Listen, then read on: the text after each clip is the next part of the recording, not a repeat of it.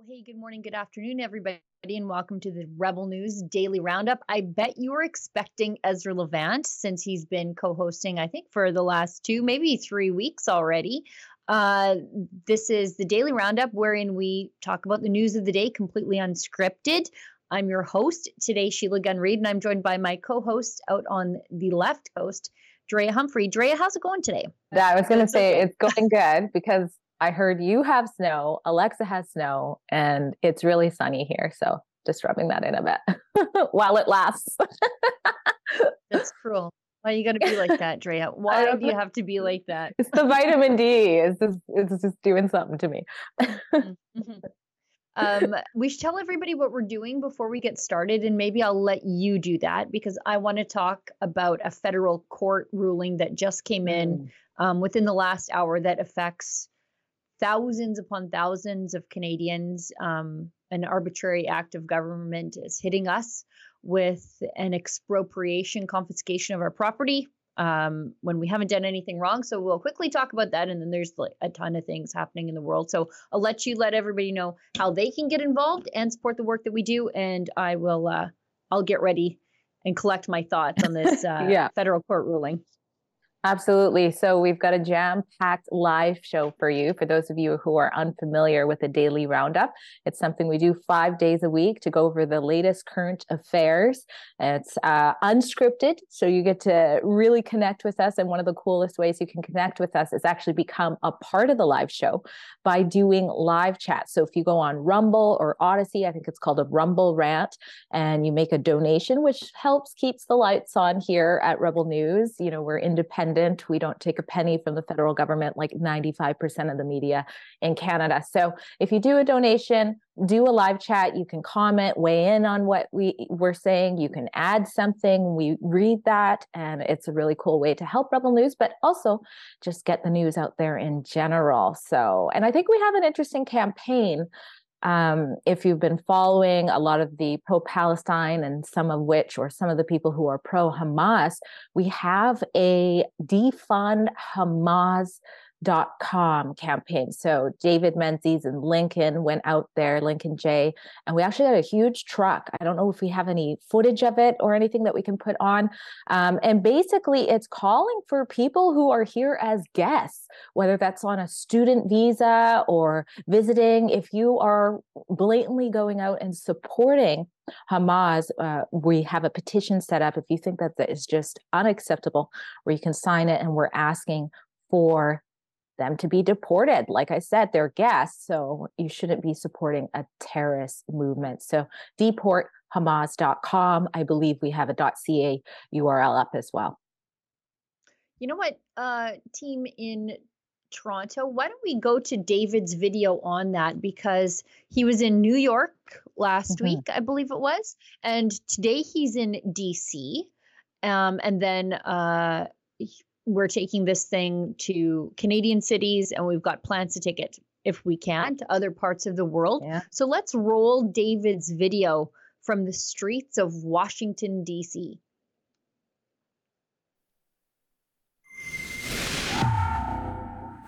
Hey folks, David Menzies here, along with Lincoln J. We have just landed in the U.S. capital of Washington, D.C., and we're here to send a message, namely, enough is enough. What did we see after the October 7th terrorist attacks in Israel, which killed more than 1,400 people and ended up with more than 200 people being kidnapped and held hostage? Well, we saw thousands of people, including foreign nationals, take to the streets, not to condemn Hamas, but to support them. This is completely offside. These are foreign nationals that have been invited into Western democratic cities, and they are going out into the public square and advocating their support for a terrorist organization and horrific terrorist crimes. Well, we're saying this: let's make deportation great again. We want people to sign our petition, which is deporthamas.com. That's deporthamas.com. These ingrates have got to go, and the sooner the better. And these people should be grateful they're not being charged with some kind of law in regard to aiding and abetting terrorist causes. So please go to deporthamas.com, sign the petition. And folks, these trucks, they cost about $2,000 a day. We were earlier in New York City. Today's Washington. We're definitely going to Toronto and Ottawa. We might even go to Europe. If you can chip in $1 or $3, we would greatly appreciate your support. So again, deporthamas.com. Sorry, but foreign nationals, many of whom are on student visas, supporting Hamas, supporting terrorism. So there you have it. Deport Hamas. David Menzies is out on the streets of, North America right now with the billboard truck. We don't have an obligation to allow people to support terrorism, particularly when they're non-citizens. So I don't know, maybe consider taking your support of terrorism to a terrorist hotbed and see how it goes for you. I don't know. Yeah. Try that. Queers for Palestine. Yeah, I was thinking the same thing. I saw funny, it showed the Queers for Palestine and then it had cows for McDonald's underneath it. Yeah, there's one place in the Middle East where they have a pride parade, and it's Tel Aviv. Actually, I think Tel Aviv, might even have 2 pride parades. We were there once when they were having their pride parade, and it was less over the top, I'll be honest, than some of the Western world stuff that you see. But it is the place in the Middle East where you can be you, I guess. Let's get to this breaking news out of the federal court that just happened about 45 minutes, an hour before we decided to come on air. Not that we decided to come on air. We're scheduled to come on air. Excuse me. I'm very disheveled. Excuse me there. It was frantic for me to get on air. But the federal court of Canada has upheld Justin Trudeau's extra parliamentary, I'll call it, order in council ban of initially 1,500 Canadian long guns. That has had another about 500 models of long guns and shotguns shoehorned into it since then. So it's closer to 2,000. And that happened in May 2020 in the middle of the pandemic restrictions. And Justin Trudeau used the single largest mass shooting in Canadian history in Halifax or near Halifax to justify going after lawful Canadian gun owners. He stood on the graves of other people to attack people who had done nothing wrong. You see, the guns that were used by the maniac who committed that crime, none of them were lawfully obtained. Unlike the guns that Justin Trudeau is going after now. So some 2,000 models, according to Justin Trudeau, so dangerous that they include a 410 bird gun. And I would be remiss to, shoot anything larger than a robin with that. But that was so dangerous. Justin Trudeau considered it an assault style firearm. And so several parties were in court over the course of, really the last 2.5 years, 3 years, to challenge this, to ask for a judicial review, to ask a judge to examine what happened here and say, was it fair? Does it comply with the Charter of Rights and Freedoms? And is the government acting within the authority that the government has? And of those applicants, there were over a dozen applicants, individual applicants involved in 6 applications. One of those applicants was the province of Alberta. And I think that will be particularly interesting later on today, because I wonder if the Alberta government has a fail-safe built into this, because today is our first day back in session. And so we're going to have the throne speech today. And I wonder if there's going to be, and I think there will be, something in there for Alberta gun owners. We already know that Danielle Smith has said to the RCMP, you're not bothering with wasting stretched resources to go after, duck hunters and sports shooters. So the federal court today, actually, Judge Catherine Kane ruled that 6 separate applications for judicial review were unsuccessful in arguing that the federal government did not exceed their statutory authority granted to it under existing laws. So the judge ruled today that the governor and council, so that's basically the mechanism for the order in council, to reclassify these guns willy-nilly is reasonable, that the government did not subdelegate its authority to prescribe firearms as prohibited. So one of the challenges was you've given this power to the RCMP basically to decide what guns are prohibited and not. And how do we hold RCMP bureaucrats to account? This should be something that sits within the parliament so that people like me can say, hey, remember that time you said that gun I bought completely legally was illegal overnight? And I woke up in the morning, like the next day, a criminal. I'm never voting for you again. Like, you don't have the opportunity to do that when some faceless RCMP bureaucrat is the pencil pusher making the decisions over whether or not you get to own your property. And they also said there was no breach of the duty of procedural fairness in the decision of the government to create these regulations. So the argument is we're being treated unfairly. We lawfully obtained these guns. We did everything right. We didn't commit a crime with them. So why are we the ones paying the price for the actions of a maniac somewhere else? And the judge ruled that actually the government never exceeded its statutory authority. So sorry, too bad. And basically upheld the RCMP and the Fed's extra parliamentary authority to basically do whatever they want to you. And they don't have a duty to be fair about it. And I should note to you that these guns that Justin Trudeau just had to stand on the graves of murder victims to ban, those will remain in the hands of Canadians until at least, and I suspect it'll be longer, because if there's a change in government, this is just going to be heave-ho right out the door. Yeah. But those will remain in the hands of lawful Canadian gun owners until at least October 2025. So they banned these things. It'll be 5 years from the time they were so deadly they had to get off the streets immediately without ever putting this before Parliament. They're so deadly that they've had to kick the can down the road now twice. Because you've banned something from me. Now you have to confiscate it from me, but you should be compensating me for this thing you are taking from me.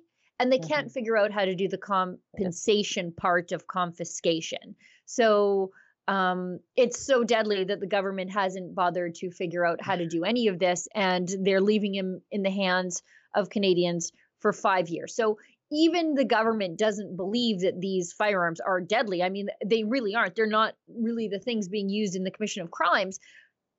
Illegal handguns trafficked across the border are, because Justin Trudeau won't do anything about tightening up the border. But yeah, they're so deadly that I get to keep them in the gun safe for 5 full years. Exactly. And just wait to see what happens. I mean, and it's not surprising to me, you hit it on the nail in many ways, but the RCMP being in charge of this, that's the Fed's RCMP, and the whole waiting 5 years, it's all just sort of a smokescreen. I remember them really looking at that maniac who did the mass shooting, pretended to be an officer and shot all those people in Nova Scotia. And they used that as though it's some excuse to go ahead and ban law-abiding guns. But he got those guns, like you said, across the border. They were illegally obtained. He wasn't even supposed to have guns. So meanwhile, while they act like they're doing all this without even really taking these guns out of homes for 5 years, they're not cracking down on where they should be. And that's where it's really misfortunate. And that's where the actual main murders are happening when it comes to guns. And we should make the distinction. Regular RCMP officers, I think by and large, hate the idea of kicking in the doors of their friends and neighbors to confiscate their property, when a lot of RCMP that I know, and I think many of you out there know, are gun owners just like us. And a lot of them are hit by this.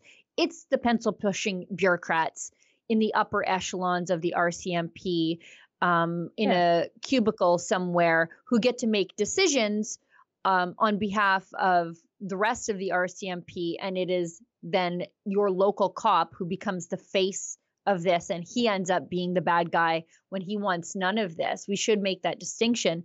But also, we should remember that Brenda Lucki, the RCMP commissioner at the time, collaborated with the Liberals to strategically release the makes and models of the firearms used in that mass shooting so that it would be easier for the Liberals to politically ban them.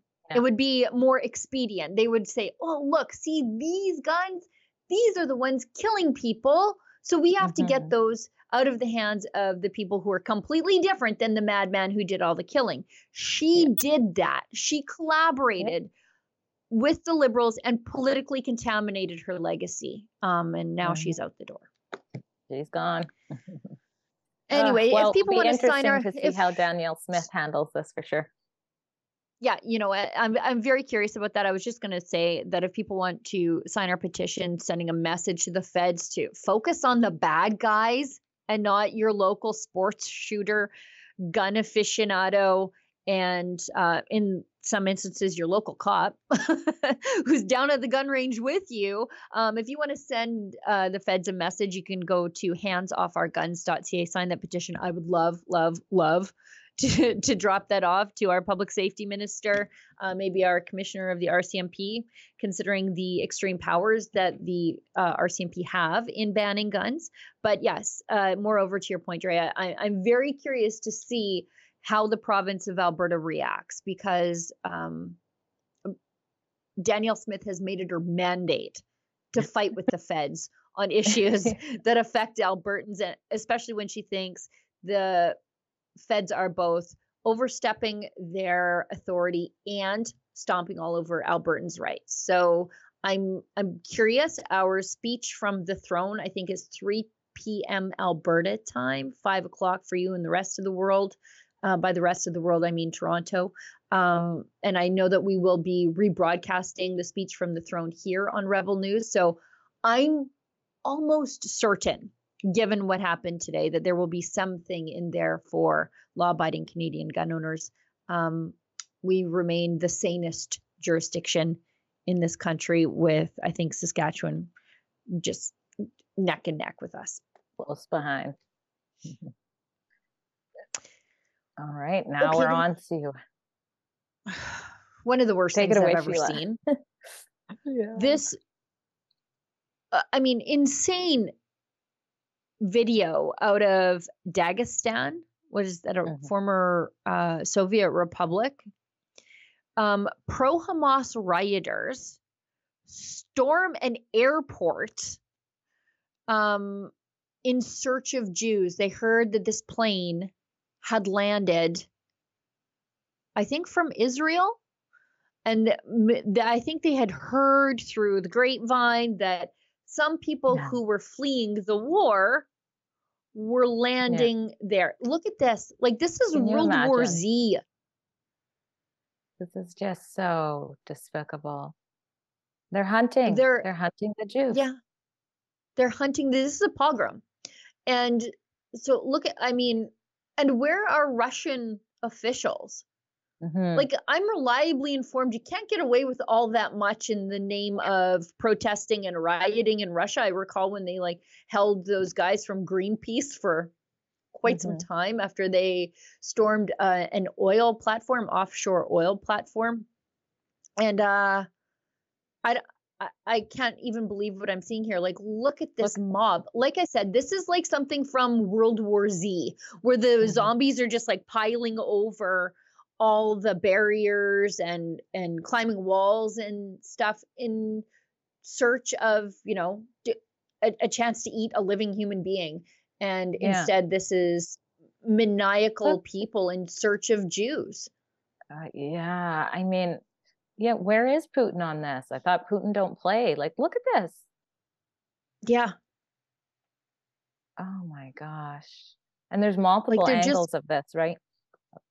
It's from all over the place. Ezra made a joke that in the movie Borat,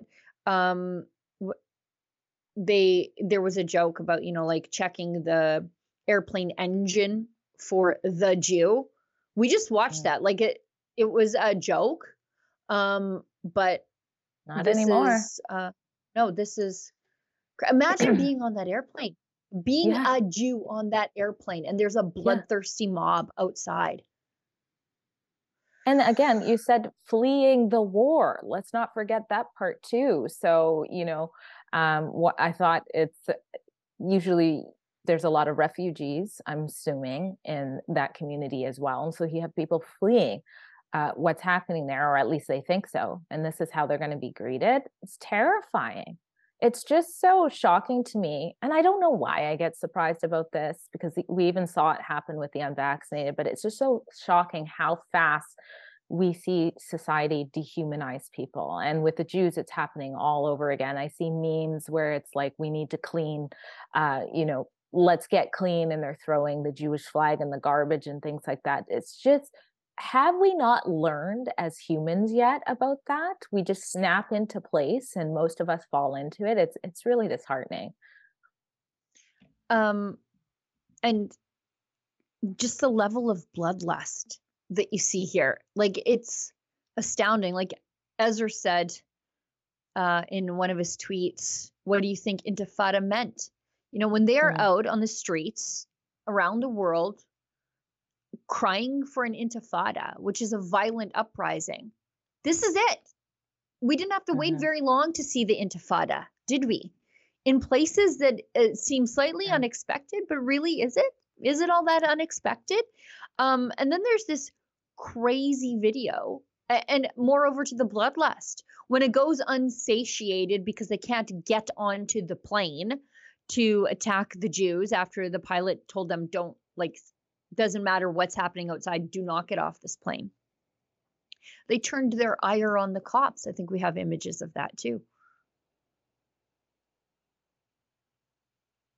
Do we have? Yeah.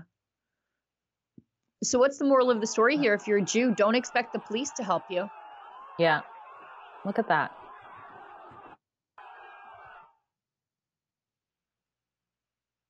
It's like a BLM riot.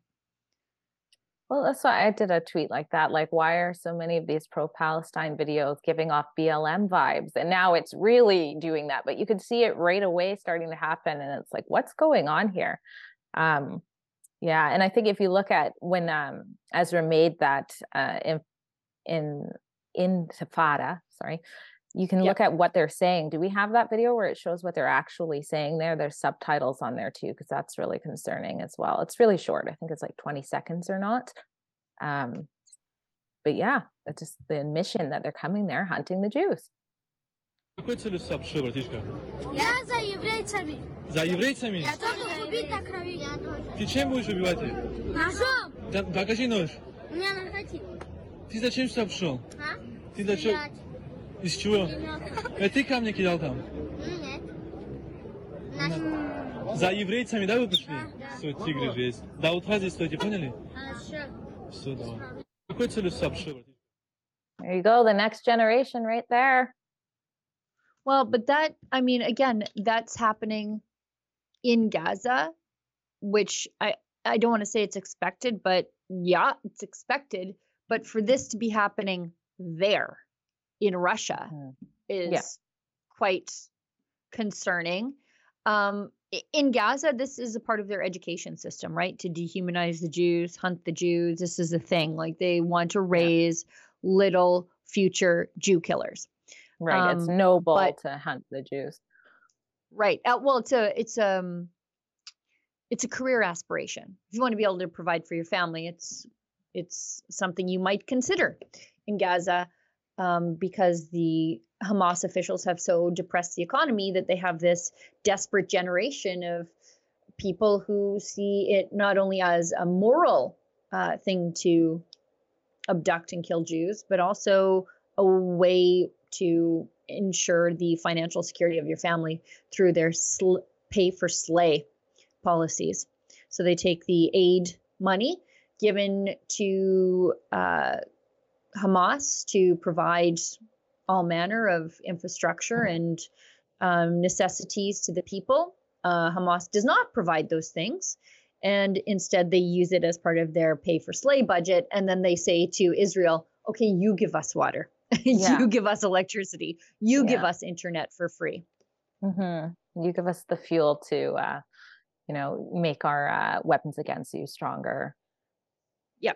Yeah. And the water pipes that we'll dig up so that we can make missiles and launch them into Sderot. It boggles the mind. Just the terror on that plane must have been unbelievable.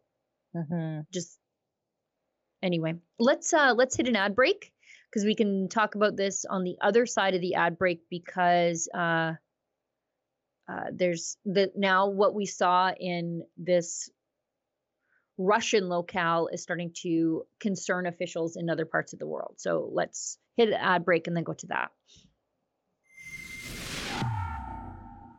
David Menzies for Rebel News here in downtown Toronto. And I got to tell you, folks, next March 23rd to 30th to be precise, we are going on a Caribbean cruise. Can you imagine that? And a lot of your favorite Rebels will be there, such as Sheila Gunn Reeds. We got Alexa Lavoie, the big boss man himself. Of course, he'll be there. Ezra Levant. And how about this? How about this for the cherry on the sundae? Tamara Leach, Canada's #1 freedom fighter. She'll be on that boat too. And look at the itinerary. We're going to be going to Half Moon Cay in the Bahamas, and then we're going to jazz it up in Ocho Rios, Jamaica, and then there's Georgetown in the Cayman Islands, and finally Cozumel, Mexico. Can you imagine that? If you want more details in terms of getting aboard the ship, go to rebelnewscruise.com. That's rebelnewscruise.com. All the details are there, the departure dates, the costs, and you know what? This is not just a fun-filled getaway. This is a way in which Rebel News raises some revenue. Unlike the mainstream media, we don't receive a nickel of government funding, nor would we take it if ever offered. So it's win-win. Enjoy yourself in the Caribbean and Mexico, and also support your favorite online news channel. So that's rebelnewscruise.com. I hope to see you aboard. Hey, Ben Shapiro here. This November, the Wilberforce Project is bringing me to Canada. If you want to fight the woke machine destroying families, join me in Calgary for my talk, hosted by the Wilberforce Project. Go to benshapirolive.ca for info and tickets.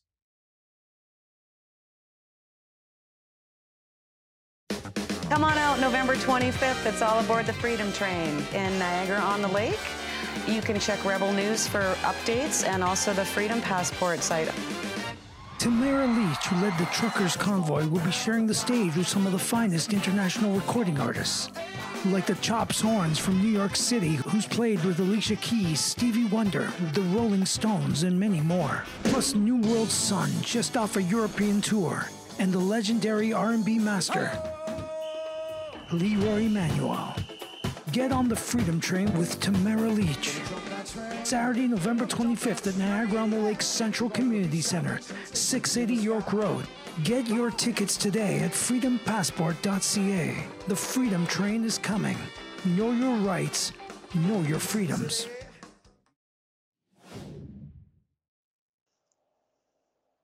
All right. Let's see how much of this we can get to. I know we've got a ton of Israel stuff on the board, but there are other things happening in this country that I would like to talk about as well. So let's see. I might skip some of this, team in Toronto. I know you've meticulously prepared a lot of it, but we are already halfway through the show. Now we've got some spillover from the bizarre scenes that we saw in Russia. We've got this clip from GB News. So that is the conservative network in the UK. Let's show that clip, please.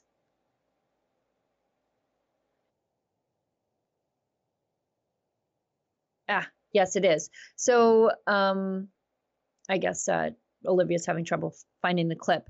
But now we've seen, maybe we can just show the tweet.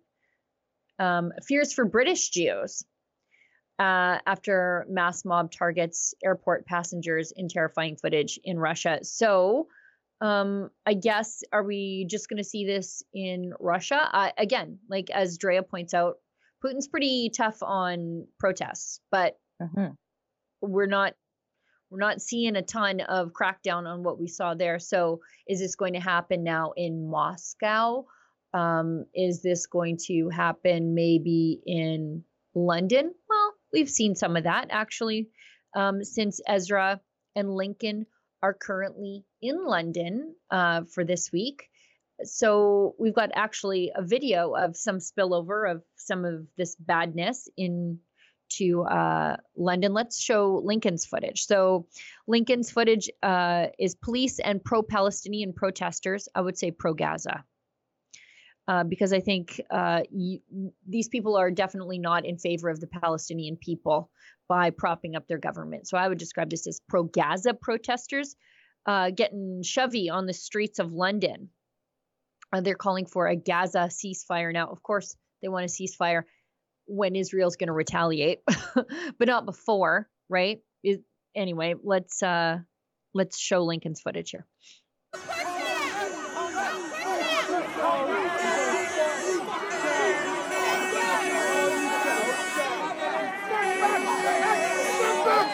Step back! Please step back! Step back! Keep moving!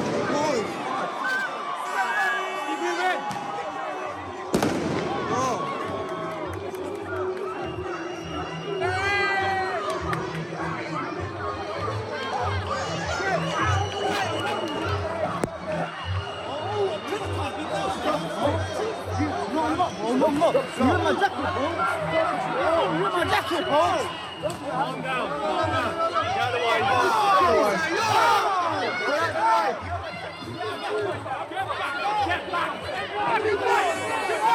Get back! Get back! Get back! Stay back!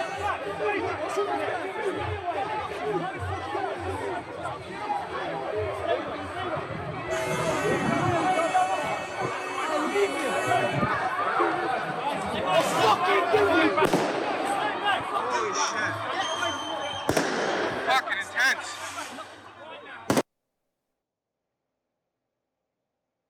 This is nuts. That's crazy. Man. Lincoln's right in the middle of that. That could go real bad, real fast. Let us recall that the British police are generally unarmed. Mm-hmm. Yeah, they've got their little batons and things like that, and their kind words. But wow. Yeah, and the sheer amount, like, of how many people versus the police, like, they are by far outnumbered if something really does get out of hand there. But yeah, Lincoln was right there in the mix. Kudos to Lincoln and Rebel News for having our boots on the ground to show you what's happening like that. Wow. Oh, yeah. Man. Yeah. And as Lincoln said, those protests went on like all day, from day till night. We've got another video from Lincoln. A pro-Gaza protester was detained by police. According to a witness, it was because of swearing. Now, it is the London police. So I've seen them confiscate knitting needles from old ladies and brag about taking like gardening tools from people on the street. So it's believable that it was swearing, but I doubt that in this instance, that's what it was for. Let's show that. Free.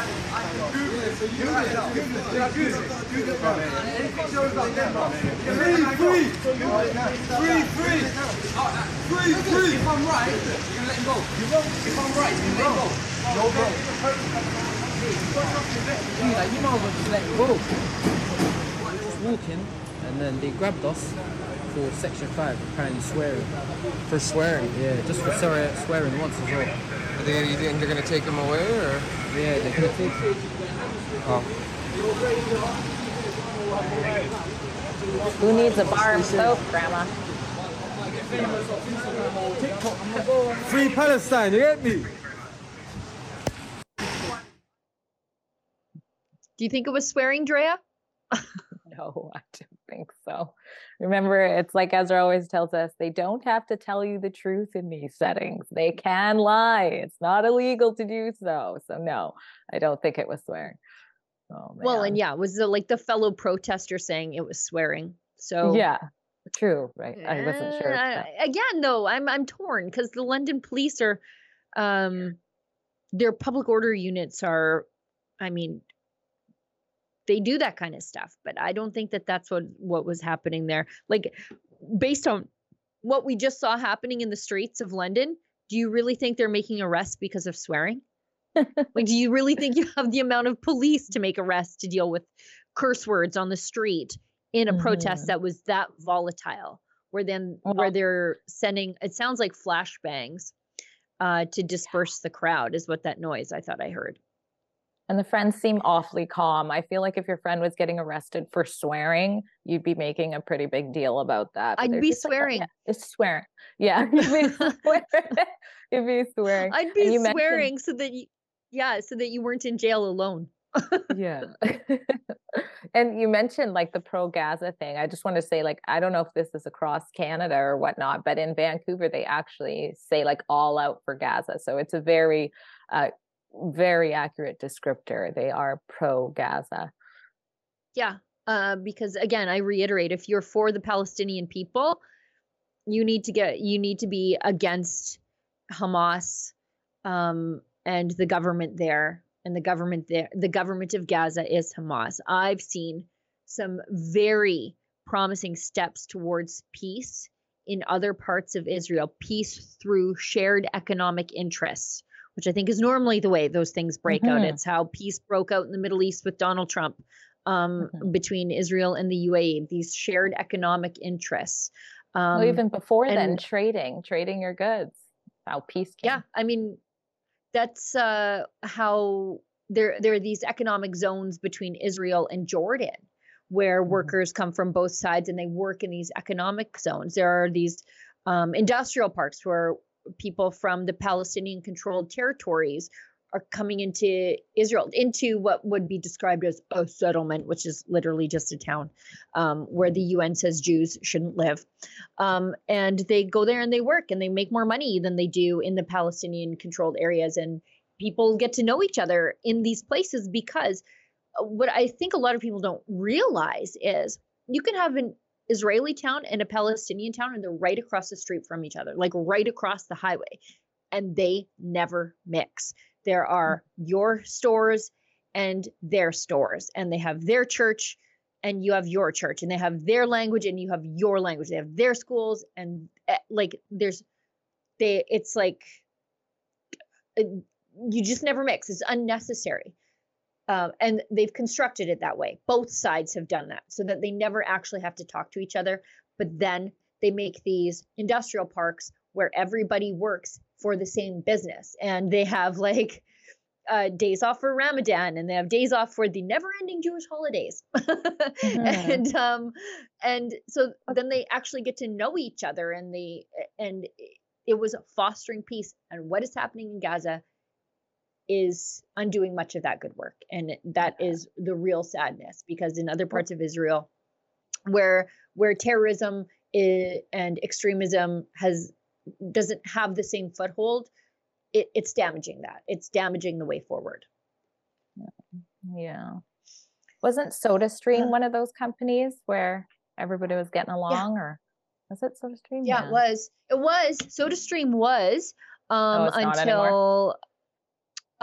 until Western, what the BDSniks, I'll call them, the boycott, divestment, and sanctions people in the Western world on mostly university campuses, they said, boycott SodaStream because it's in an occupied territory, or it's in a settlement, or I forget what exactly. And so SodaStream, this place where, again, Palestinians and Israelis were working in harmony. And if you look on the SodaStream box, it actually says that, made by people working together in peace and camaraderie, or something like that.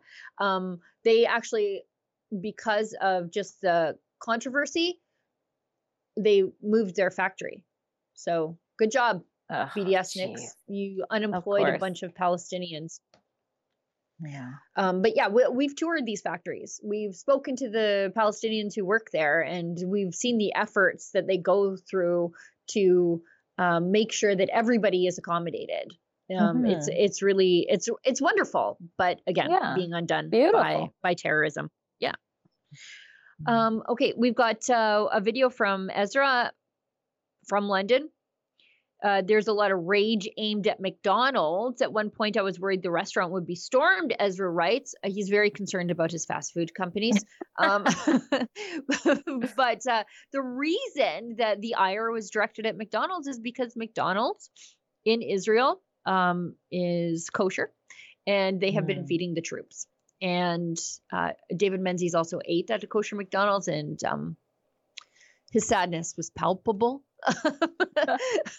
You can't get cheese on your burger. Anyway, yeah, right. Yeah, you can't even get your like latte. You have to go to a different side. Like there's a divider. If you got, like, for me, I'm like coffee, 1 cream, so I don't get a stomach ache. But I can't get it from, I can order it there, but I have to walk around to get it from the other side, because you can't mix your dairy with your meat, so it has to become a separate kitchen and everything. It's a highly complicated, but they were feeding the troops because they have these kosher kitchens. Great. Nope. Not according to the pro-terrorism people. Let's show Ezra's video.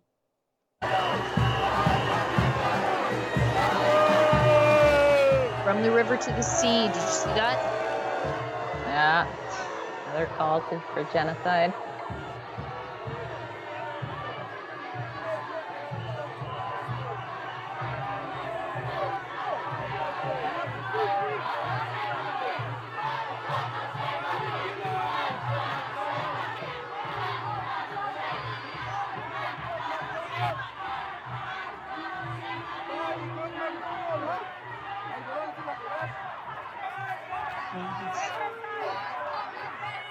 Don't survive. As if the workers in there have anything to do with it. Right.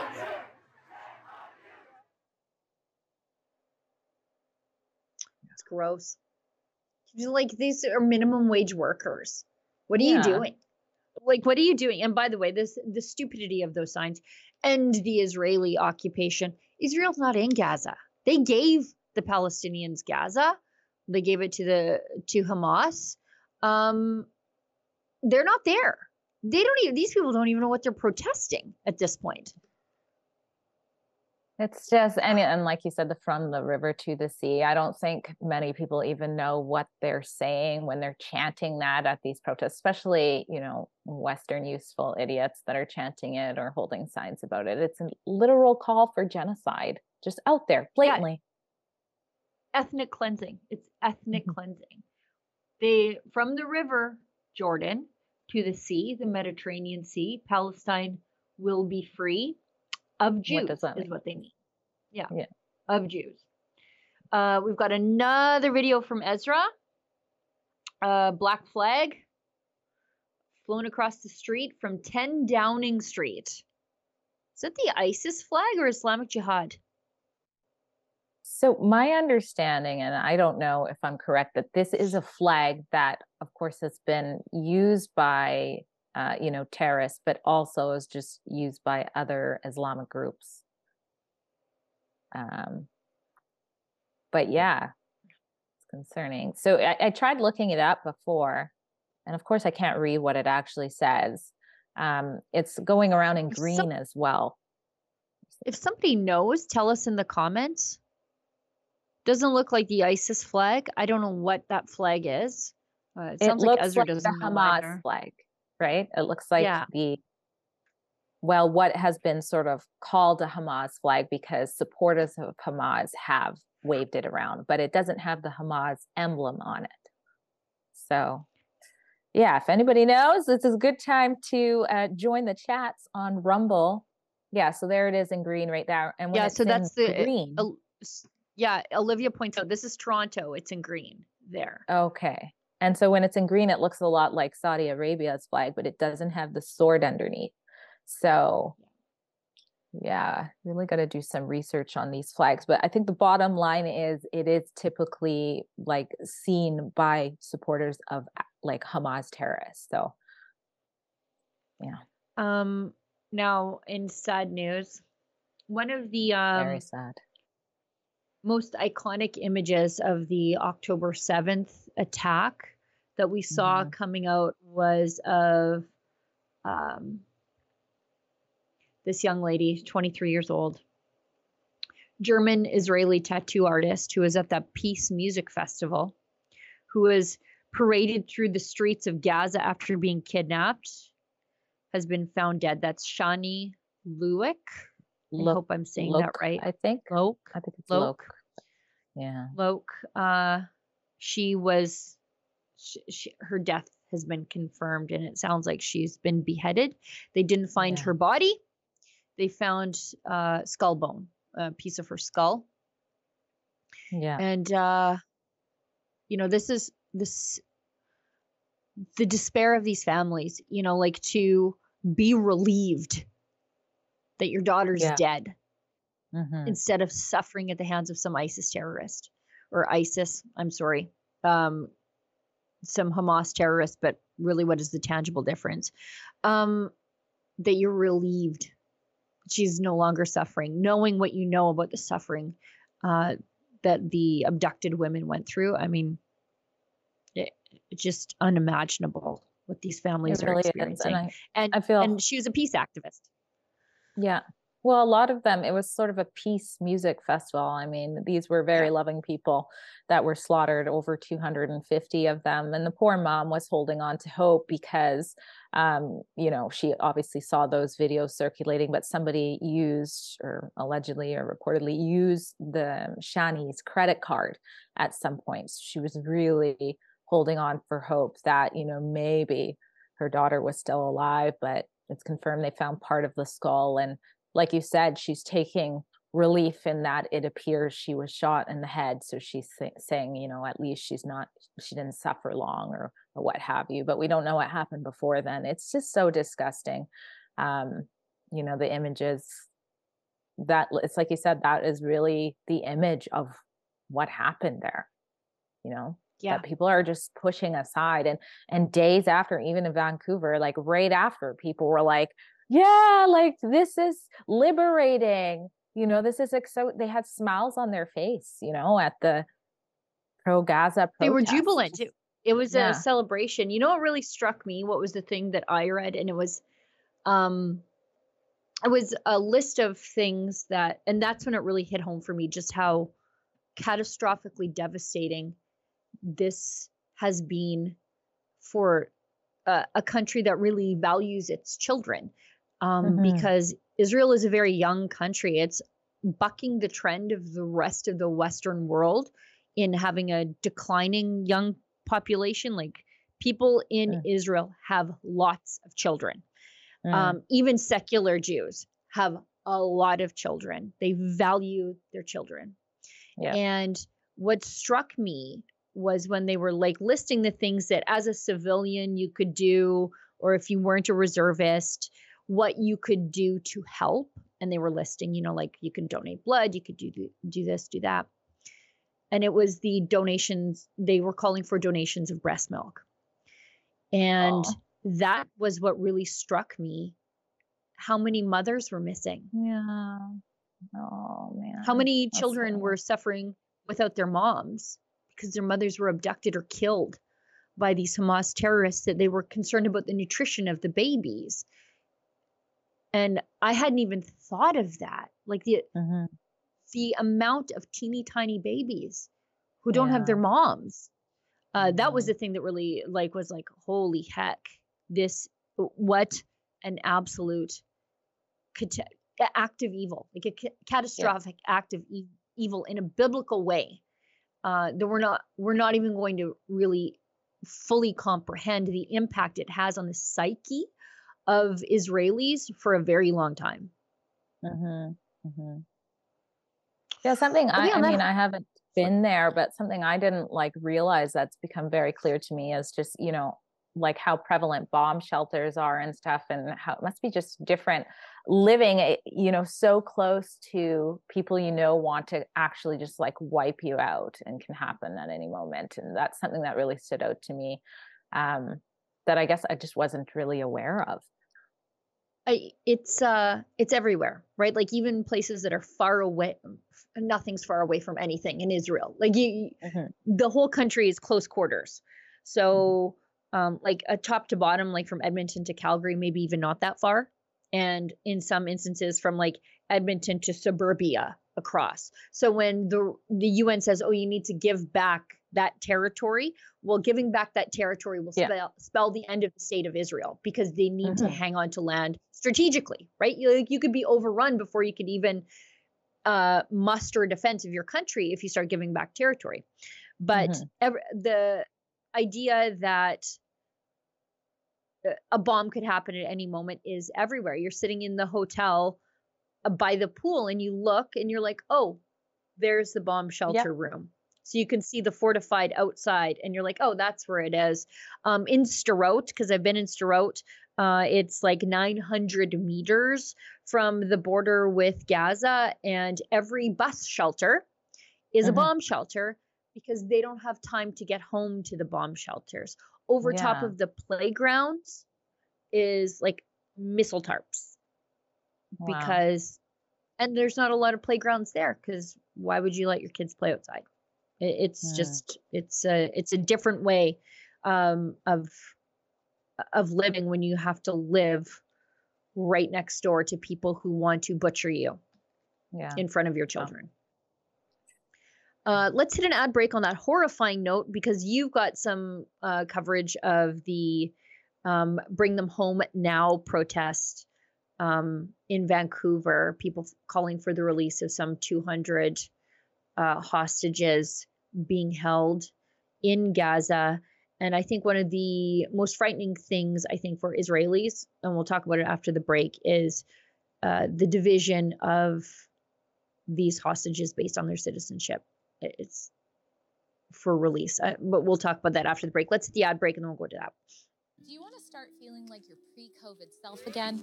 You're not alone. The wellness company's Spike Support Formula is an all-natural supplement to help people do just that.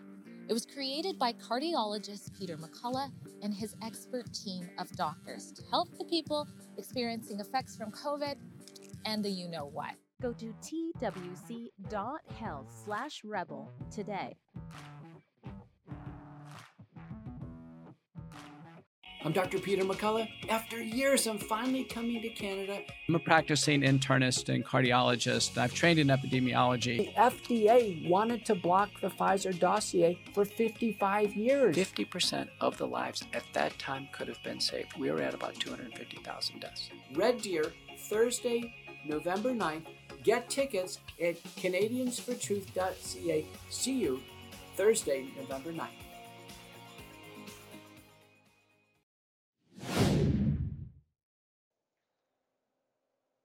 Okay, let's just touch on this real briefly, because I think we should talk a little bit about Matthew Perry to just end on a light note, but also not really, because he died, but it's not as bad as terrorism, I guess, all things considered. So, Drea, I'll let you set this up.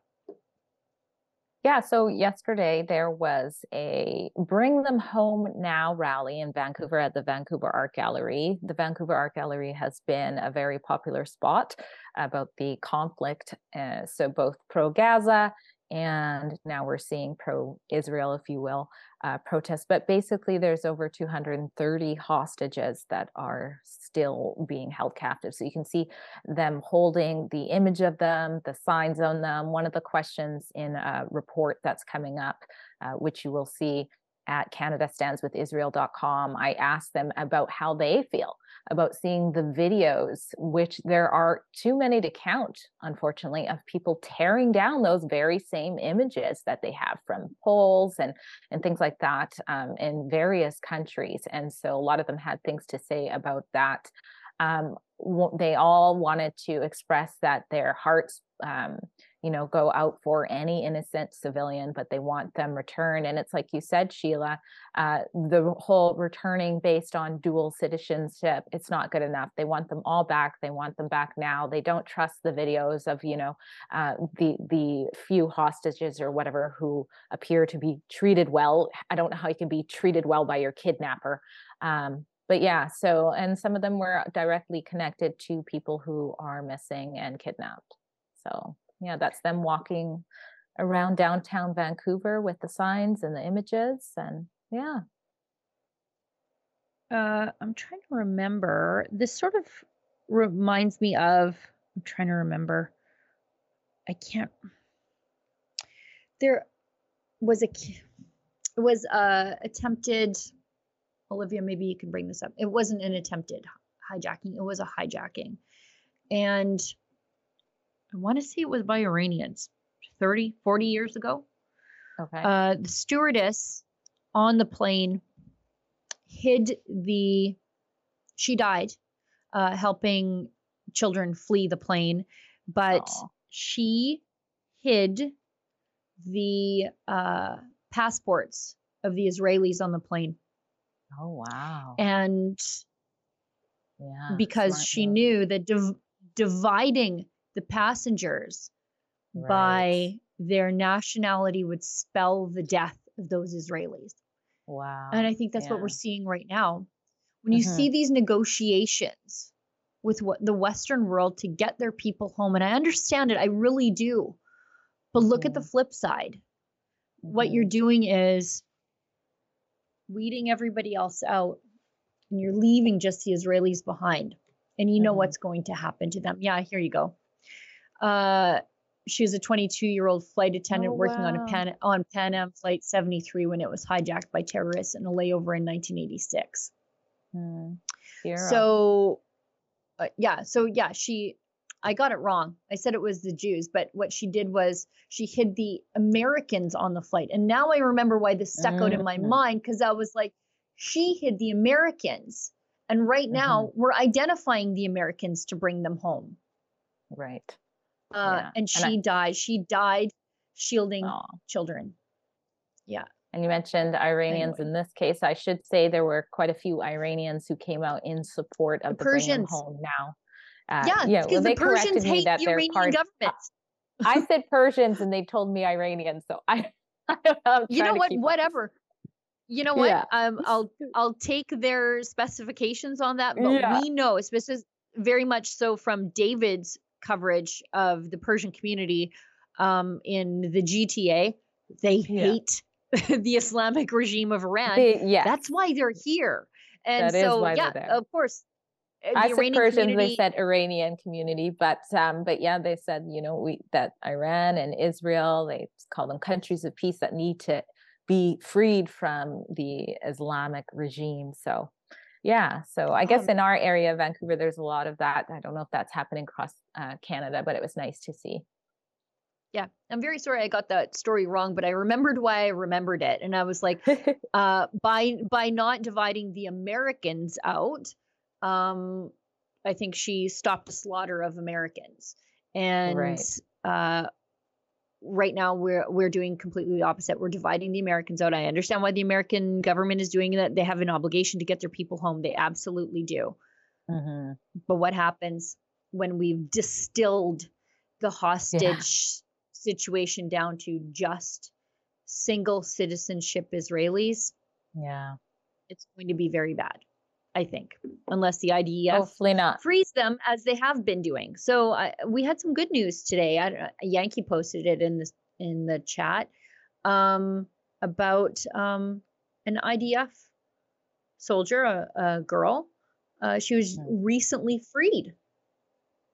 I'm shocked to find out she's still alive. I think the majority of the hostages are probably not alive, but this is an IDF private. She was abducted by Hamas on October 7th. She was released and she's home with her family. My God, this poor girl. Was she released or freed? Two different things. Released during IDF ground operations. So I think the IDF went and killed her captors. Wow. So, oh my goodness. The family must just be like, oh, I can't imagine being the family, like how that would wonderful feel. News. It's a little bit of goodness in all the badness. Let's end on Matthew Perry, because you've got some funny insight on this that I didn't know, and nothing's funny about Matthew Perry dying. Okay. But. So nothing's funny about Matthew Perry dying, but Matthew Perry was in some instances a national hero, and many of you might not know why. So let's go to Justin Trudeau's tweet about Matthew Perry. So star of Friends, a show I never watched, but I'm reliably informed that people like him. Yeah, people like him. He was Chandler Bing. Was that who he was? Yep. Okay, so he was on Friends, the iconic show from the 90s and early 2000s, whatever. So Justin Trudeau, as when all high-profile Canadians die, he had to weigh in. But what people don't know is that Matthew Perry knew Justin Trudeau when they were youngsters. I think they went to school together. So this is Justin Trudeau.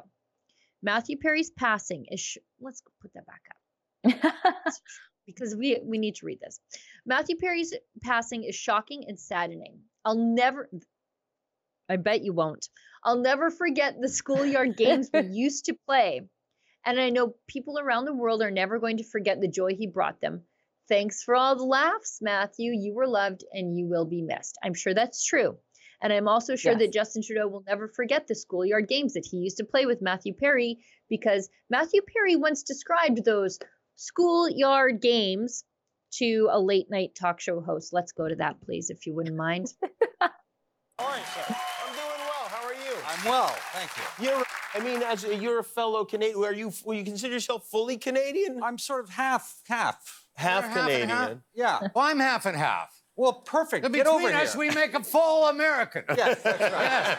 Yes. Not a Canadian. And you, by the way, this is an interesting thing I learned about you. I did not know this. The current Prime Minister of Canada, Justin Trudeau, somebody you went to school with. I did. I was a couple years ahead of him. Okay. How old were you at this time? 5th grade, so whatever age you are in 5th grade. Okay. And do you remember 10 probably? Do you remember him around school? I do. I have a story about him that I'm not proud of. What? Oh, really? Yeah. Okay. Well, yeah. I was reminded of this. My friend Chris Murray, who was also in the 5th grade in Canada, reminded me that we actually beat up Justin Trudeau. You beat him up? Yeah. Why? Yeah. I don't know. The two of you beat him up? We both beat him up. And I think he was excelling in a sport that we weren't as. So it was pure jealousy. I see. And we beat him up. And his dad was the Prime Minister of Canada? His dad was the Prime Minister at that time, right? I don't think that's the reason we beat him up. I think he was the only kid in school that we could beat up. Don't they have Secret Service there protecting the children of their Prime Ministers? They didn't. They didn't? Wow. Because that would never happen to Barron Trump. You'd be in the stockade right now. You'd be in... It's true. You'd be in Russia somewhere. Yeah, it's true. But I'm not bragging about this. This is terrible. I was a stupid kid, and I didn't want to beat him up. In fact, I think at one point I tried to turn it into a love play. Well, he is a handsome guy. Yeah, boy, is he ever. Yeah. But I think it was rather instrumental in him going to such great heights and becoming the Prime Minister. You feel that way? Yeah, I think it was, I think he said, I'm going to rise above this. Uh-huh. And I'm going to become Prime Minister. I'm going to destroy those two boys. Yeah, exactly. Perry and Murray, who rose beat above me. both of us, Yeah, wow, that's something else. That's really, do you ever have contact with him, and have you discussed this? No, I feel shame. I don't want to think about it. Hi, I'm Jimmy Kimmel. That's good. Of Schoolyard course, Trudeau games, tried to use that for clout. Yeah, schoolyard games. I'll never forget. We were just the best of buds. Like, he's such a liar so many times. I mean, has he not seen that video? The only person in the school that Matthew Perry could have beaten up was Justin Trudeau. He needs a stamp. Wait, before we move on, speaking of people on stamps, I know that I'm springing this on people, but oh my goodness, Buffy St. Marie. Drea, are you following this with Buffy St. Marie? It's so funny you asked that. It was a family friend's birthday, and I literally just heard about it. I had not. So it's on my list to look into, but we were talking about it. But I'll this give is you the nuts. Coles Notes version. Yes. I'll give you the Coles Notes version. Yeah. Okay. So for those of you who haven't seen this, I am going to do something I never do, but I have to do it. CBC did a good job on a story. Okay. Go to the, you know what? It's still not worth the $1.6 billion a year that they get to do one good story a year. But I also like when my political adversaries are just like eating themselves alive, I'm like, okay, I'll just lean up against the wall and watch it happen. So Buffy St. Marie, Canadian icon. When you know it, probably not even Canadian at the end of the day. Why? So she's got the Order of Canada, like the highest order of the land that you can give a Canadian. She's not Canadian. My friend Lise calls her Bluffy St. Marie. Bluffy, I love that. That's good. Bluffy St. Marie. Buffy St. Marie is an Italian-American malingerer from outside of Boston known as Beverly Santa Maria. And everything that we know about her upbringing is a lie. So, and these are stories that she has repeatedly told on video, on audio, in writing, in at least 2 authorized autobiographies. She was born in the town of Wakefield, Massachusetts, as I think it was the 48th baby that year. And how do I know that? Because CBC went to Wakefield and got her birth certificate. Good on them. She has repeatedly said, I never had a birth certificate. I don't know where I'm from. I was given up for I was born on the Saskatchewan Piapot Reserve. I was given up for adoption. I may have been born out of wedlock. I was given up for adoption. I was adopted into this white family outside of Boston. And my adoptive mother was Micmac. She's not. They actually the adopted mother's not? No, she's not adopted at all. Oh my gosh, what's going on? And didn't the brother out her or something? He tried. This speaks to, and this is my personal opinion here, how evil Buffy St. Marie is. Sorry, Beverly Santa Maria. They changed their name they're so Italian that they changed their name from Santa Maria because it was a little too ethnic to Saint Marie. Okay, so she's identified as white on her birth certificate. By the way, she tried to say that there was no record of her birth on the Piapot Reserve because either there was a fire, she said, or there were just no records. No, if you were born on reserve, and she actually said, I was born in the Craven Hospital. The Saskatchewan government, by the way, real heroes in this story, because the Saskatchewan government's like, yeah, there was no hospital in Craven there. There was no, during those years, there was no incidents of destruction of any sort of records happening during that period. Fire, flood, nothing. We have all those records. We have all the adoption records. She does not appear. They just like completely debunked all of this. Her family, her niece Heidi, by the way, also a hero in this story, because her father tried desperately to get Buffy to stop lying. He wrote, by the way, if you want to see something real weird, watch Buffy's first appearance on Sesame Street with those little kids. Oh, I gotta go where back. the kids are like, are you a fairy tale Indian or a real Indian? And she's like, I'm a real Indian. And then she does something that Dr. Phil calls Duper's Delight, where she smirks at the end of her lie. Anyway, there it is. Oh, you guys are so good, producer team. Okay, this, like, I always thought Buffy St. Marie, her foundation never matched her face. And I was like, this woman is very wealthy.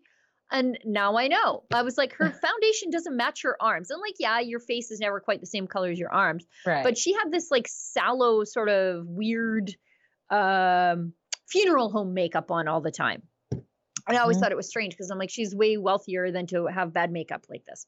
But her brother was an Air Force veteran, just an upstanding good guy, a commercial airline pilot after that.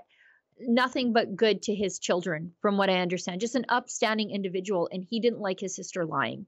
So he wrote letters to like PBS, and he tried to set the record straight. I even think Beverly's dad tried to set the record straight. And what happened was Buffy St. Marie, Beverly Santa Maria wrote and threatened her brother. threatened her brother and said, in a handwritten note, which matches her handwriting, and in a legal letter saying, we'll sue you for defamation. And this was like a high price LA lawyer. Right. Because she was like at the height of her stardom then. Yeah. And basically said, her handwritten letter, which the niece now showed CBC, said, if you go public, I will tell everybody that you're a pedophile. Oh gosh. And can you imagine? Yeah. And so, you know what, when I see the lengths that Buffy St. Marie went to silence her family, I hope her family's watching. For me, this speaks to the value of these people, that they were so good that Buffy knew they could not be bought by her wealth. She had to do something more evil to them than that. She probably wouldn't share could not be. Yeah. Well, she knew that these were the kind of people who could not be bought off with a house or a vacation or a car or a money or a trust fund. She had to do something else more evil to destroy them. And that's what she did. And her brother went to look at her makeup. Oh Beverly Santa Maria. How much money has she made off of this lie? Music. Look at it all. Oh my gosh. Okay. And then she says, I'm glad the truth came out while she's alive, though. Me too. Right? And then she says, I don't know where I'm from. I don't know where. Well, I saw your birth certificate, Bev. Sorry. We know where you're from, though. Yeah. But then she says, it doesn't matter because I just know I'm Cree. And I was adopted into the Piapot First Nation by this family when I was in my 20s. Okay, but would that family have adopted you if you actually told them you were just some basic white lady from outside of Boston? Probably not. They thought that they were adopting somebody taken from them in the 60s scoop. This is another atrocity. She said she was a 60s scoop survivor. So what? They scooped her in her 20s? Like, Beverly, you were born in the 40s. The 60s scoop did not happen until the late 50s into the 60s. So she would have to have been 60 scooped in her 20s. They thought, this family thought they thought that they were readopting somebody snatched from their community and not some grifting white lady from outside of Boston who attached herself to the American Indian movement because it was popular, sort of coincided with the hippie stuff that was happening at the time. And so that's what she did. She played everybody. She played everybody. She's on around a stamp. She's on a stamp. She has the Order of Canada. Oh my Lord, get this. She helped develop Cree language programs that are used in school. She doesn't even speak Cree. I think the only Cree I've ever heard the woman speak. Look at her and just the mockery. Like all of this is a costume. Bad. She's still denying it. You know what I want to see? She's nowadays you can identify. Yeah, you know what? I want a piece of her hair still attached to a feather for all I care. And let's do a swab with Heidi Santa Maria, the hero of this story, who's finally sticking up for her dad. Yeah, she met the queen. See what's going on. This is just like crazy. Look at this. You know what? Beverly Santa Maria. That guy in the middle knows. Look, the guy in the middle, he knows what's up. He knows. He's like, who's this lady in this costume? She's like in her village person costume, got her all the way onto a stamp in Canada, hosting CBC specials because she's Canadian. She's not. She's born in the United States. And she's on a stamp. Like, it's so outrageous. But Buffy, you want to put this to bed? You want to prove me wrong? Swab, mouth swab, you and Heidi. And we'll see. We'll see. Heidi looks like you, Buffy. She just has better foundation neck match than you do. Anyway. Yep. Oh, man. This crazy, poor woman. man. I'm not surprised. Imagine being her real family. Imagine being her real family in this whole time for years. They've known that. They knew don't and they've tangle. been trying to tell people too. Yeah, but also Buffy St. Marie is apparently quite vindictive and evil. So who knows? Anyways, thank you for going with me on that rant. Oh, no, that's good. I'm glad you brought it up because I didn't know much about it. So, okay. So what do we have here? Oh, no, that is. We have Kane and Mark. I've got Kane's. I see Kane's. Okay. If I can read that Go one. for it. Kane and Mark gives us $5. Says he bought my ticket to Rebel News Live. By the way, Rebel Live coming up. What date is that? I want to say November 17th, but I think it's right after the Ben Shapiro event. I'm looking right now. But anyways, he bought his ticket to the Rebel News Live event. Thank you. It is November 18th. 18th. Okay, I'm flying on the 17th. In Calgary. Yeah. And it's in Calgary, and he says there's no venue in the ticket. It says Southeast Calgary. Yes, we'll let you know closer to the date. That's for your own good, purpose. Kane. That's for all of our own good. But it's going to be awesome. So glad you got your ticket. Including that of the venue. So yes. Also, those of you at home who are hemming and hawing about, oh, will I go to the Rebel Live event? I'm not sure if I'm going to get tickets. Get tickets immediately, because if you leave this to the last minute, you're not going to get to go, and then you're going to have to watch it online. There are online tickets, so if you're not in Alberta or if you're not traveling to Alberta to come to it, you can get an online ticket, but it is so much more fun in person, and you're going to meet a bunch of like-minded people. And by like-minded, I don't mean ideologically exactly the same. I mean people who want to allow you to think however you think without being molested by the state or your neighbors. But you'll meet a bunch of us. We've got great speakers. It's like a freedom convention for a whole day. And there's great food and lots of rebel personalities and other celebrities in the freedom movement will be mixing and mingling there. So it's just going to be a lot of fun.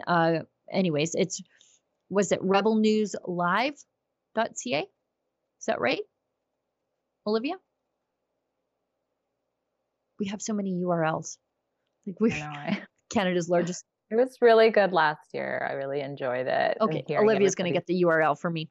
Yeah, we're like Canada's largest holder of URLs. So forgive me if some of them slip my mind from time to time. It's Ezra's addiction.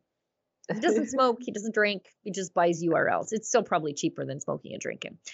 We've got, Olivia. Okay, yes, I was rebelnewslive.com. I wasn't wrong. Rebelnewslive.com. Get your tickets. Perfect. And we'll see you there. Fraser McBurney, $5. Memories. Hi, as a boy. Yeah. Those of you who don't know, I'll give you the history of Fraser. Fight the Fines recidivist from Hamilton, Ontario. Although the way he likes to protest, he is probably an Albertan way down deep in his soul. But don't lie about your birth certificate. Yeah, like Fluffy. Don't be like Bluffy. Anyways, from Hamilton, he got some tickets during the course of the pandemic for Fighting for Freedom. The Democracy Fund was able to help him, and he just loves his cap locks because he's enthusiastic about communicating with us, and we are with you. So Fraser says, memories. As a boy living in Montreal on Sunday, all stores were closed. We would get dressed in our Sunday best. I would go to Sunday school where I was taught stories from the good book, the Bible. I wonder, back in those days, old Beverly Santa Maria was playing on the radio on your way to church. I am obsessed with Buffy St. Marie right now. I have watched so many interviews where she's like talking about the colonial state, and I'm like, you colonized Indigenous identity, sister. He is like, the biggest colonizer, literally. Yeah. Think of all the opportunities she stole from like talented Indigenous people because she could warble like a songbird, and everyone was like, "Oh yeah, she's lovely," but how far would she have gotten as old Beverly Santa Maria? I'm not so sure. Anyway, are those all the chats? I think that's all the chats. Okay, we should go out on this clip from Melanie Joly. the absolutely underqualified Foreign Affairs Minister under Justin Trudeau, calling for a humanitarian pause and a truce in the Israel and Hamas. Yeah, in the Israel and Hamas conflict. I believe Israel didn't attack. So why are you calling on the Israelis to move forward with the truce? They have hostages that they need to get. They have hostages they need to bring home. Calling for a truce means you leave those hostages behind. No thanks, Melanie Joly. Oh, so we'll and show you let them know it's okay to do it again. Right. Now we're negotiating with terrorists. So yeah, good job. Anyways, we'll wrap up the show. We'll go out on that clip. Drea, thanks for bearing with me as I talk about my latest obsession, Buffy St. Marie. That's good. Beverly, all right, bye, Santa everyone. Maria. Bye. Thanks everybody for tuning in. Thanks for everybody working behind the scenes at Rebel News in Toronto HQ and across the world to bring you the show whenever you want to see it. Thanks to everybody who pitched in. And as David Menzies always says, stay sane. At this point, Canada mourns 7 dead. We're still searching for 2 who could be held hostage. 400 Canadians are trapped in Gaza.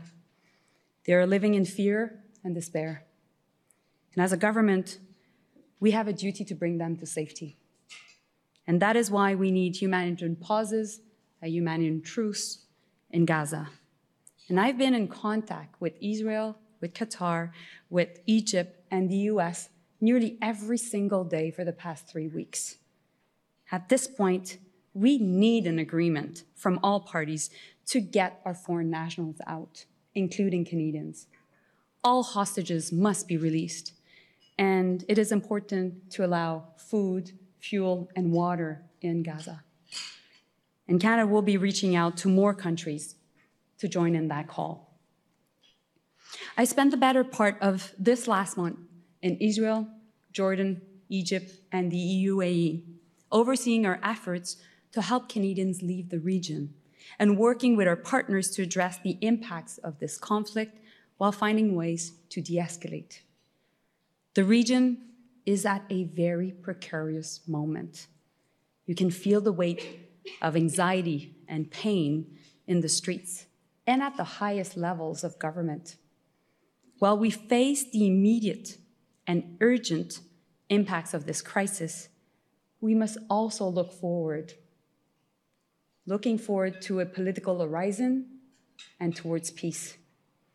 And these conversations of how we can build a better future, supporting a 2-state solution where Israeli and Palestinian civilians can live side by side in peace and security, and where the Palestinian right of self-determination is respected, are conversations I will never shy away from.